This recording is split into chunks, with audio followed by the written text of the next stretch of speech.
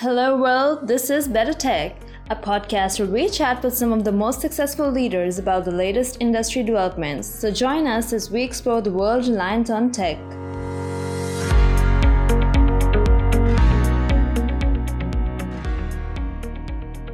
Hi, Bobby. I'm Mahu Ravid, the Global Communication Manager at Better Tech. Today, I welcome you to another episode of Better Tech Startup Series, where we usually host guests that are startup founders and hear about their struggles and achievements, and we discuss all their pain points. So, without further ado, before we get to talk about building a brand, let's have a quick introduction about yourself and your app. Thanks, Manu. Really great to be here. Really excited to share our story. So my background is, I started co-founder CEO of a company called Equals. We've been at it for about 2.5 years now. Before that, I was an analyst. I spent the last 10 years as somebody who was in finance and analytics. Within those 10 years, I spent 8 years at a company called Intercom. I started when the company was 20 people. I left when it was almost 700 people, from $1 million in ARR to over a couple hundred million in ARR. And there I ran finance, analytics, biz ops, a few other teams. And that's really what kind of inspired the idea for Equals. Equals is a tool that I wish that I'd had in my time as an analyst and in my time in running and building finance analytics at Intercom. So Equals is, first and foremost, it's a spreadsheet because every meaningful business decision that I've ever made has happened out of a spreadsheet. Every analysis I've ever done every meaningful analysis I've ever done has happened in a spreadsheet. And what I really want as a tool, as an analyst, is a spreadsheet. But Equals is different from Excel and Sheets in that it's first and foremost, it's connected to live data. So it's built on top of every data warehouse, but also connected to Stripe, Salesforce, QuickBooks, Google Analytics, the most commonly used SaaS tools. It's fully collaborative. It's got a version history, and a whole lot more is coming in how we kind of distribute reports within an organization. Thank you for that. Could you walk us through as to what led you to start your own company? What was that first step that you decided to start your own company? So for me, it's been a journey ever since I really left college and started my career. I've always kind of known that I've been pointed towards wanting to start my own company. When I graduated, it started really at Stanford, where I went to college. I took a class by a guy named Steve Blank, who wrote a book called The 4 Steps to the Epiphany. And in this class, over the course of 10 weeks, you had to actually go and start a company. And so you had to figure out what your idea was. You had to go and find the problem. So you had to interview potential customers, prospects, find a pain point. And then over the course of the 10 weeks, you had to put together the company. And then at the end of it, you actually had to pitch it to VCs, and they gave you feedback on whether or not they liked the idea, whether it was viable, whether you should continue with it, and whether they'd fund it. And that was for me, like that class, that 10 weeks was the most fun I'd ever had in school. And it was the kind of catalyst, I guess, for it planted the seed for me that this is what I really want to do. So then from there, it was kind of a progression of different opportunities. I started my career at a company called IBM, which was 400,000 people and the complete opposite of a startup. And then I kind of worked my way into smaller and smaller companies from there. I joined a 100-person startup, and then I joined Intercom. It was 20 people, saw that kind of grow. And all of that was pointing me to eventually starting my own company. I just like the earliest days the most. Well, I'm sure all of us and all the users for Equals are very grateful for that class that you took at Stanford, because it clearly helped us all. So according to you, what are the building blocks of having a successful tech startup? Given that Equals is a very successful startup, what do you think would be the most important factors that play in to make any startup successful at the end of the day? Yeah. I think it starts with the founders, and it starts with the passion for the idea. It starts, something I think a lot about myself is, is what you're working on kind of intrinsic, meaning, is it something that you deeply care about? Is it something that you want to exist in the world? Is it something that exists to, benefit others and to help others, and something, again, that you're like passionate and fiery about? Because building a startup is not easy. There are many days I wake up and the to-do list is never ending. The number of issues that pop up that are not fun to work through are never ending. And so more than anything else, it starts with, do you care deeply? And is it something that is within you that you're excited and fired up and need to exist in the world? That to me, if you have that, then, all of the other problems we can talk about, what other problems come up as a founder and how you address them and all the little pieces of how you work through them. But if you have that kind of fire, that innateness within the thing that you're working on, all of the other things are kind of, you can work through them. Well, that was a rather insightful answer. Could you also explain to us how, they say that startups usually struggle while finding their perfect product market fit, right? So how did Equals App identify and refine its target market to achieve such rapid growth? Yeah, it was, so one of the benefits, and this goes back to what I just talked about, in that one of the great parts about Equals for me is that, for me, it's the product that I wish it existed for myself. And so it's this like passion project that I get to bring in. And so a lot of the early days of Equals was kind of spent really reflecting on my own experiences as an analyst and thinking through what are the things that I went through, what are the pain points I had, what are the workflows I wish had existed. And so a lot of it was just came from kind of the decade of work that I had put into the craft that I'd been in.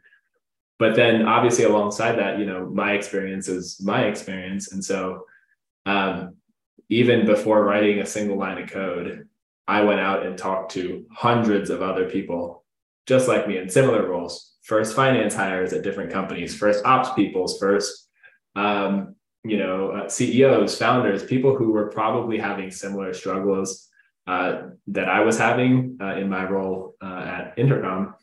And so just explain to them kind of what it is that I'm trying to set out to accomplish with Equals. What we showed them mock-ups of the product. We showed them, described to them kind of the problems, trying to understand what their problems were. And then from there, it was just constantly talking to people, constantly putting the product, as we started to have something, even if it was rough and ugly, it was, let's show it to people. Okay, is it ready to put in somebody's hand? It is. Oh my God, it's breaking, it doesn't work, they can't use it, why can't they use it? And it's just every day trying to talk to and put it in front of as many people and get as much feedback. And from there, if your rough thesis is right, which with Equals I kind of knew it was right because it was the thing that I wish I'd had, if your rough thesis is right, then you just need to iterate your way to what is the thing that really clicks for people. What are the issues that they're having? Can you get rid of as many issues as possible? And then you can get to, that elusive product market fit, which happens, but also does it ever really happen? Does a company ever really get to product market fit? You always have to keep iterating on it. It always keeps you on your toes, doesn't it? Running a startup is really a dream as it stands. So, scaling a startup from $1 million to 200 million ARR is a significant achievement, I must say. What were the main challenges during this journey? Could you highlight those? Yeah, I think that the biggest challenge was, we just touched on it, but it's kind of reinventing yourself along every step of the way.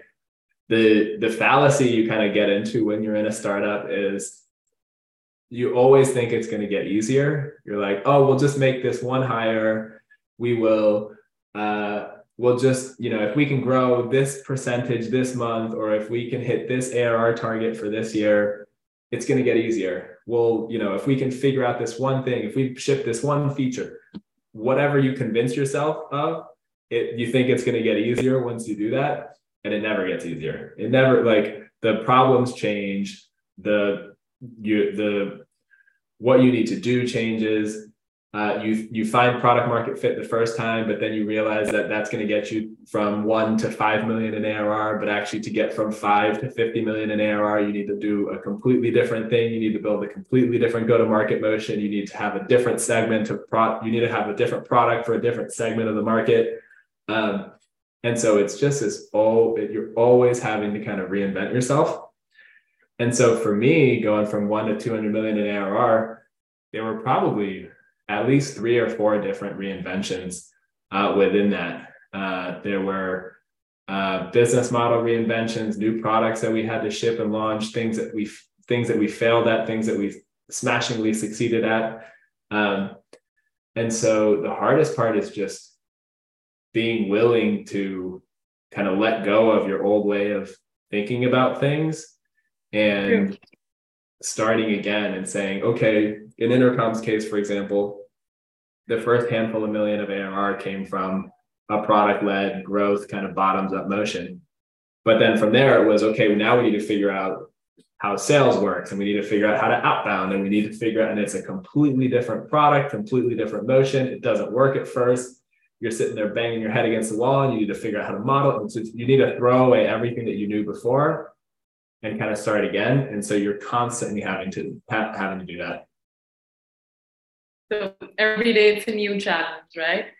But let's say for a successful company, you definitely require a strong team. So at Equals, do you guys have a specific hiring and talent management strategy that you assemble for a high-performing team, or what do you guys prefer to do?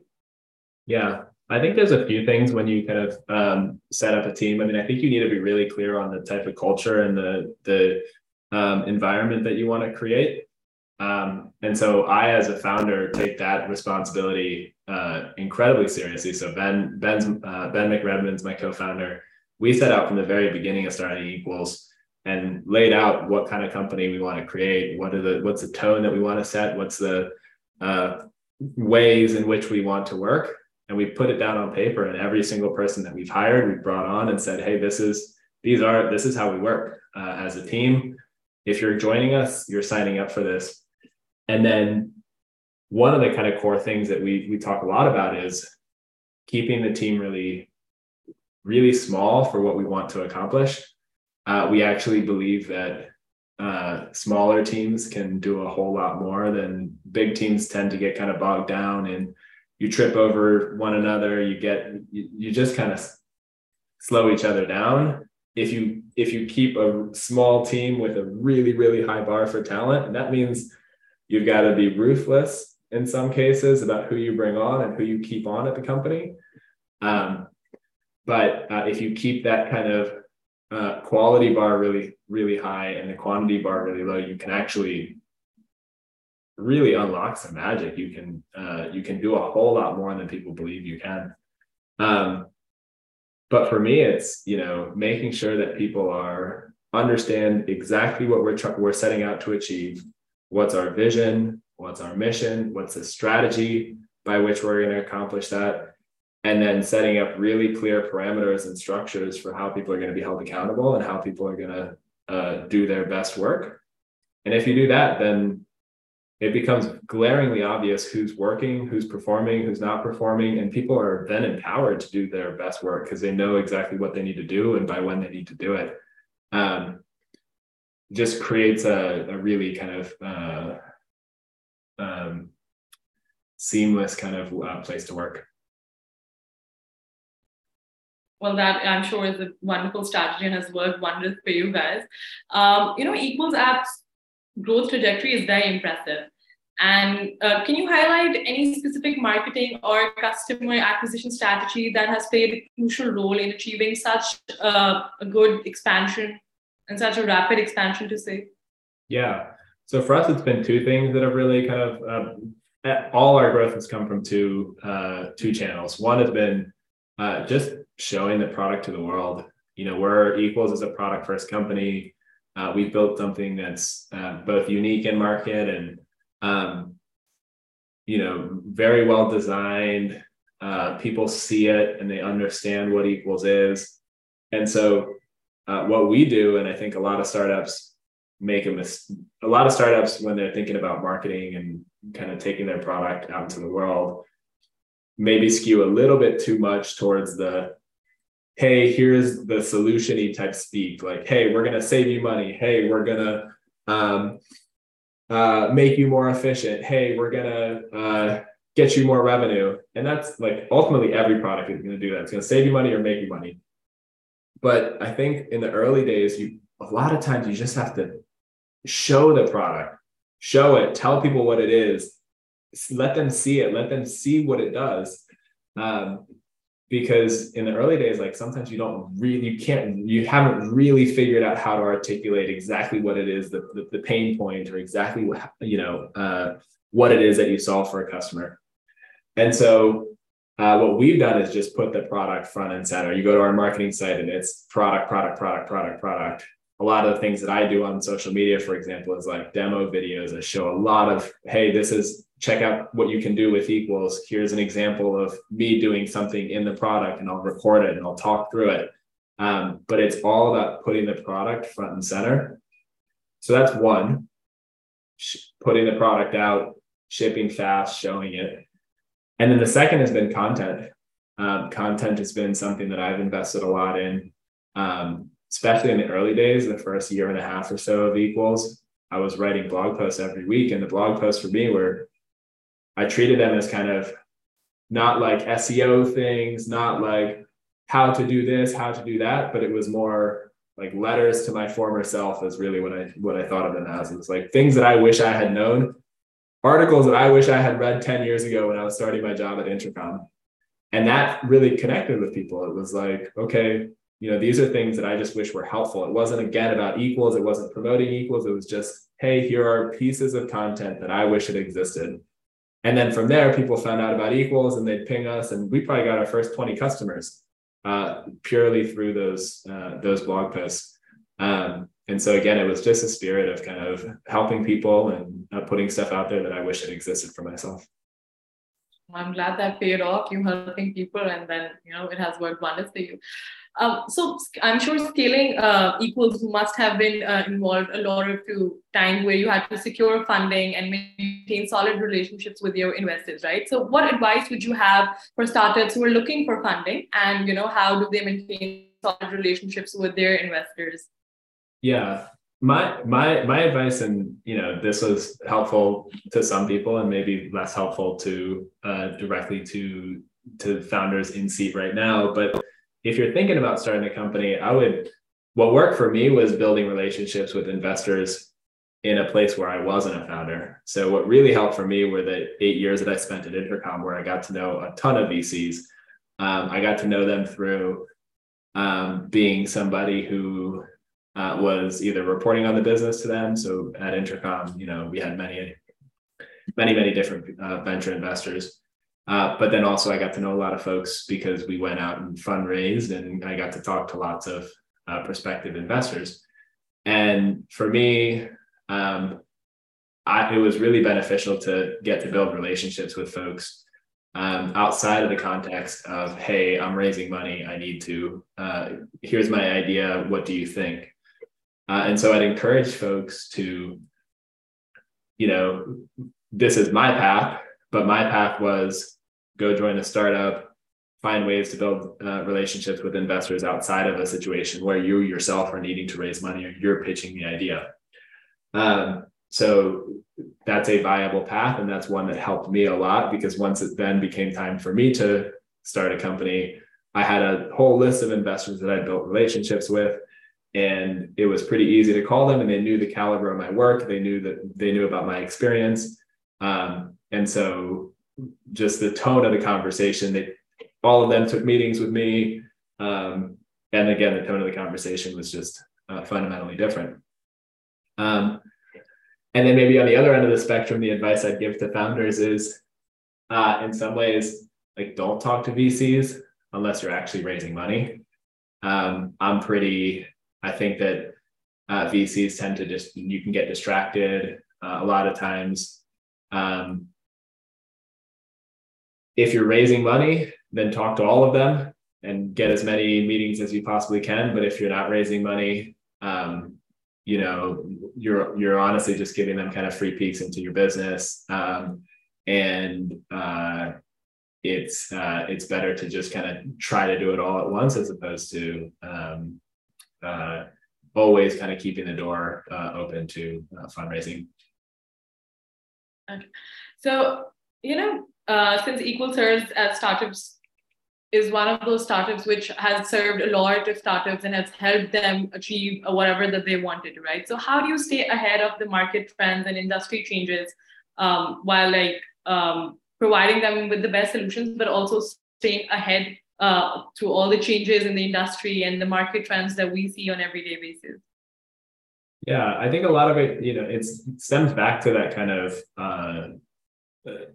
is this something that you're innately passionate about, that you care deeply about? A lot of the ideas for Equals come from myself, from my co-founder, who we've just lived this pain. And so when you have kind of a platform of a product that you can then build on, you can just dream up ideas. I mean, it sounds silly, but like, if you deeply understand the problem, deeply understand the space that you're serving, talk to customers frequently, then it's just a process of being creative and thinking through what are the most elegant ways you can solve something, and making sure you allocate time to that you set aside time to kind of dream up ideas, or that you set aside time to just have spontaneous conversation where you can all of a sudden, one of you maybe throws out an idea, another person builds on it, somebody else takes it in a slightly different direction. And then from there, you're like, oh, wow, okay, maybe this has legs. And so making sure that you understand the problem deeply, are passionate about it, and then giving yourself kind of the space and the air to let new things kind of emerge, all is kind of the recipe, in my opinion, to staying ahead of the market and building kind of new, creative, innovative features. So, everybody talks about utilizing AI, but not everyone, I'm sure, has mastered it. What is something that you feel that companies or individuals specifically get wrong about AI? AI is definitely the future, and it's here to stay. And we're just so still early in the kind of evolution of what's going to be possible and how AI is going to kind of get woven into every SaaS product on the market. The thing that I think we struggled with AI in the beginning, and I think a lot of startups I see a lot of startups kind of making the same mistake, is everything is kind of this like chat interface. We've taken ChatGPT and we've tried to basically just copy and paste that into every single product. And for Equals, that didn't work. That was where we started. It was like, oh, let's build like a little chat interface where you can ask questions of the spreadsheet, or you can have it answer questions for you, or to give you recommendations, or give you summaries. And we found kind of a couple problems. One was OpenAI ChatGPT just wasn't good at that. Like the spreadsheet's too big, too broad, too many things you can ask of it. The requirements of what we had to send as prompts to ChatGPT or as kind of training data was, again, it was too broad. And so it didn't do a good job of kind of answering a user's questions, or would get confused. And so we spent a lot of time thinking through, how do we really tailor and kind of narrow down the possibilities, the number of possible prompts and the number of kind of variables that ChatGPT has to consider when answering a question. And so what we ended up doing was actually embedding ChatGPT into different parts of the UI that's contextual to what you're doing there. So ChatGPT for us is integrated with a cell. You can prompt it in a cell. And when you're in a cell, specifically, you're usually trying to edit a formula, or ask it for a formula, or ask it to explain a formula. You can also use it in a SQL editor, where you're trying to write a SQL query, edit a SQL query, fix a SQL query. You can use it on charts, where you're trying to edit a chart or ask something in the chart. And so it's about kind of being really specific in the ways in which you want to use AI, and then tailoring that experience to the end user such that they can use it in a way that's most powerful and most accurate for them. Okay, so while we're talking about the future, according to you, which technologies are currently defining success, and which ones do you think would be leading the game by 2025? When you say defining success, what do you mean by that? For example, what technologies do you think would really aid the users, and would basically are something that everybody should be looking forward to in the future? Well, I mean, I think we're all really, really excited about the kind of onslaught of new AI tools and the future. So curious to just kind of see how that evolves over time. And like I said, I think we're just at the very kind of precipice of that. Yeah, and maybe kind of leave it there for now. So just at the end, do you have advice for aspiring entrepreneurs or people who plan on starting a startup in the coming future? What advice would you want to give them? Yeah. I'd say a few things. One, if you're excited and passionate about it, it's about as fun a journey as you can possibly go on. So go for it. And, one of the things that I've learned over my career and in my life is you never know what's going to happen a year from now, 5 years from now, 10 years from now, tomorrow. And so if you want to do something, if you want to try it, if you want to, it's right now, go for it. And so, for me, this has been, I started my career and spent 10 years in finance and analytics, and it's a totally different experience being a founder. But it's the thing that it finally feels like I'm doing what I'm supposed to be doing. And so, if you have kind of that pull, get excited about an idea, try to solve a real problem for people, and then go for it, because it's a lot of fun. It's a lot of fun. Well, that was one hell of advice. With that, we're going to end. And thank you so much for joining us. We're really, really grateful for having you today here. And do you have any closing remarks before you leave? No, that's all. Thanks so much for having me. This was really fun. Thank you so much.